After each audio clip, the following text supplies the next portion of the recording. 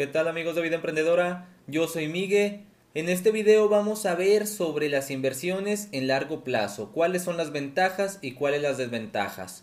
Después de este video voy a subir las ventajas y desventajas de invertir a corto plazo. Para estar enterado y estar al tanto cuando suba el video, te recomiendo dar clic en la ventanita, en la campanita de notificaciones y listo, vas a recibir las notificaciones cada que suba un nuevo video.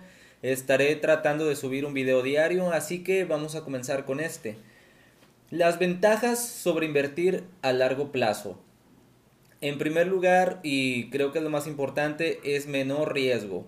Si tú inviertes con un apalancamiento muy bajo, esto quiere decir que es una inversión para largo plazo. O sea, puede que a corto plazo te dé ganancias, pero lo ideal es que a largo plazo, si tú inviertes en CFD, entonces estas no te van a dar la suficiente seguridad posible, porque lo que va a pasar es que te va a cobrar muchas comisiones. Como vemos acá, bueno, ha cobrado prácticamente el 10% de lo que llevo ganado en comisiones por mantener abierta la operación.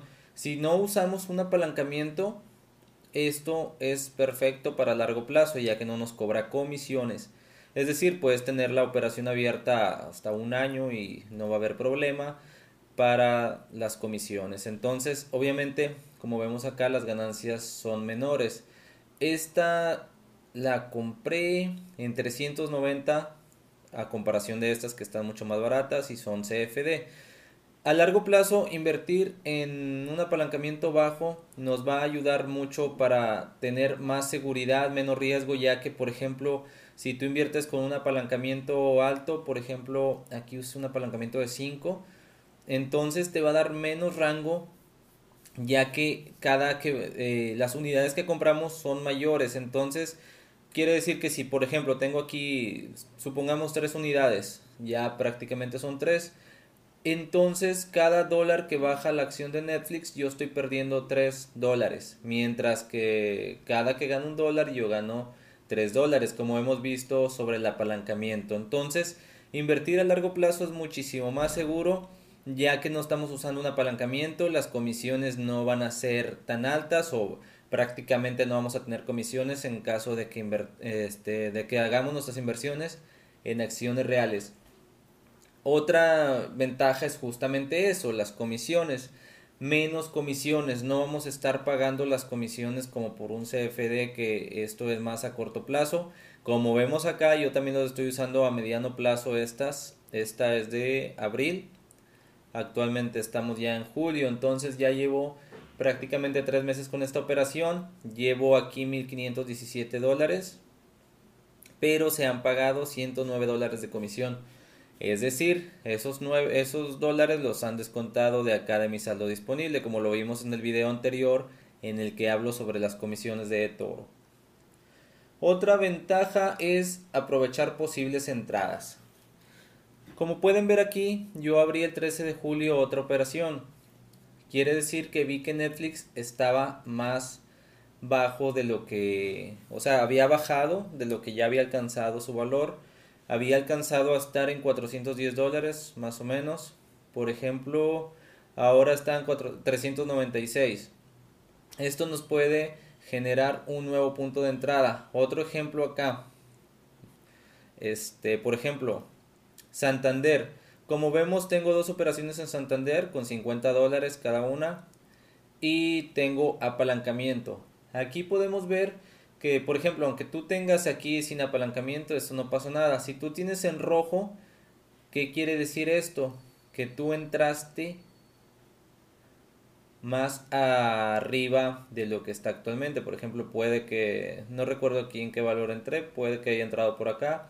Entonces, el valor está actualmente aquí. Entonces, esto nos da un margen para entrar. Por ejemplo, si la tengo acá, si la abrí acá y actualmente está acá, quiere decir que si yo compro otra vez Santander, quiere decir que cuando vaya a recuperar acá voy a tener todo esto de ganancia. Así esta de acá ya recuperó su inversión, mientras que esta me generó la ganancia que no pudo esta. Entonces cuando llegue a subir más, esta me va a generar mucho más ganancia, mientras que esta va a empezar a generar ganancias. No sé si me explico el punto. Es algo que les he mencionado mucho en los videos sobre las estrategias que les he compartido. Entonces esto nos puede generar grandes puntos de entrada. Como pueden ver, generalmente tengo de a dos operaciones. Aquí vamos a ver que tengo una operación de marzo. Volví a abrir en abril y hubo también ganancia aquí. Vamos a ver otra, por ejemplo. Creo que esta es una sola. Veamos. Pepsi también es una sola. Bueno, este es el punto. Que, por ejemplo, si yo veo acá la de Nintendo, aquí está el ejemplo que les quería dar. Como ven, yo tengo 3 en negativo. Cuando yo vi el 12 de julio que esto estaba negativo, volví a comprar y como ven ya tengo un 10% de esta. Quiere decir que cuando yo recupere todo esto de aquí, esta pérdida, yo voy a recuperar, voy a ganar muchísimo más con esta, más de lo que pude haber ganado con estas, porque son más unidades. Al comprar en un valor más bajo, nos alcanza siempre para más unidades. Claro que existe el riesgo de que esto no se recupere jamás, pero si no se recupera, tú igual con con el nuevo punto de entrada recuperaste lo que esto te generó de pérdida. Entonces así recuperas y reduces mucho el riesgo. También otra ventaja son los dividendos. Cuando tú compras acciones reales, por ejemplo, tengo, creo que nada más en Netflix, estas son reales, las que no tiene CFD. Estas acciones, bueno, pues no te generan comisiones como te había dicho, y aparte cuando hay reparto de dividendos también vas a alcanzar. Obviamente, dependiendo el valor de cuántas unidades compraste, esto no es de lo que va a depender. Y bueno, otro punto muy importante es que no te vas a complicar la vida. Si tú inviertes a largo plazo, puedes hacerlo sin complicarte, ya que estás agarrando al valor más bajo posible. En caso de que no agarraste un punto de entrada muy bajo, puede que vuelvas a entrar como lo hice yo con Nintendo. Vuelves a entrar y vuelves a recuperar esto y ya puedes ser paciente una vez más. Entonces esto no te complica mucho a la hora de invertir, no tienes que pensar demasiado, analizar demasiado. Es necesario analizar, entre más analices y llegues a una conclusión es mejor, pero no te vas a complicar tanto, así como les compartí en un video en el que les mencioné cómo invertir sin complicarse la vida. Otra opción, otra ventaja es la diversificación. Como pueden ver aquí, mi portafolio está muy variado.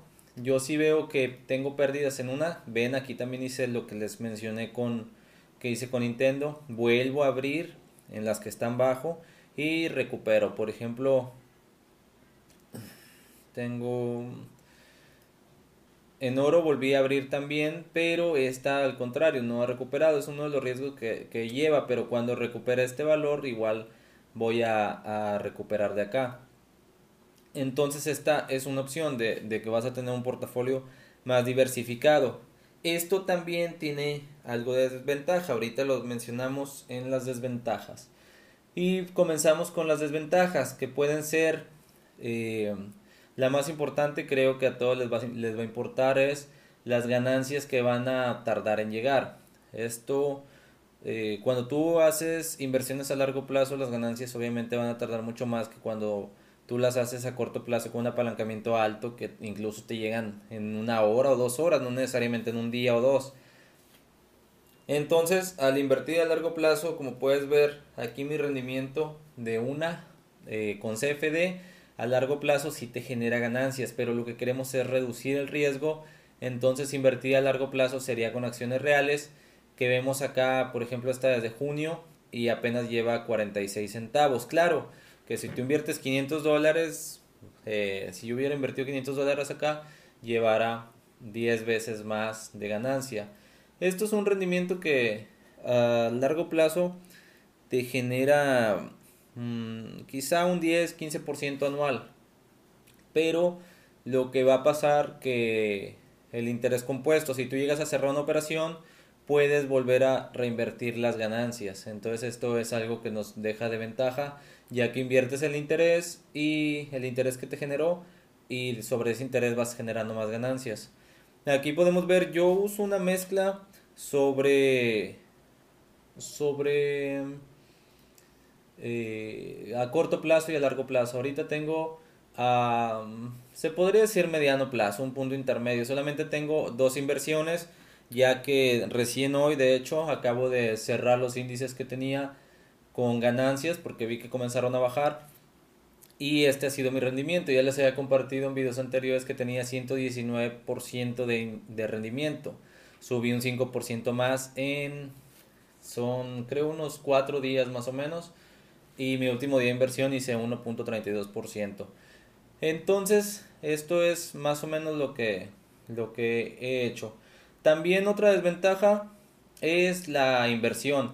Por ejemplo, tienes que hacer una mayor inversión si quieres generar más ganancias. Si tú nada más inviertes $200, vas a generar muchísimo menos ganancia que si invirtieras 1000.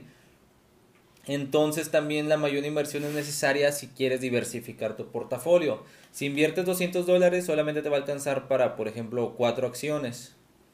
1, 2, 3, 4, 50 de cada una.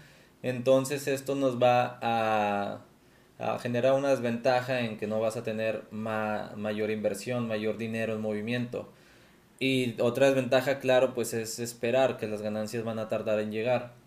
Y también otra desventaja es el capital disponible. Si tú inviertes a largo plazo, generalmente no vas a tener todo el capital disponible. Por ejemplo, si tú inviertes $500, diversificas en 10 acciones diferentes, entonces ya no vas a tener capital disponible por si surge otra oportunidad. ¿Qué va a pasar? Que vas a tener que invertir de nuevo, hacer un depósito para tener más capital disponible, lograr invertir de nuevo. Esto es otra desventaja, mientras que cuando tú inviertes a corto plazo, este capital generalmente tienes disponible ya que estás abriendo y cerrando operaciones seguidamente. Y bueno, estos son los puntos que considero yo. Así que si tienes alguna duda, recuerda dejarla en comentarios. Entonces, les comparto aquí al finalizar el video de corto plazo. Si todavía no lo ves, es que acabas de ver el video hoy. El otro video lo voy a subir creo que hoy por la noche. Y así van a tener también el de ventajas y desventajas de corto plazo. Nos vemos en el próximo video.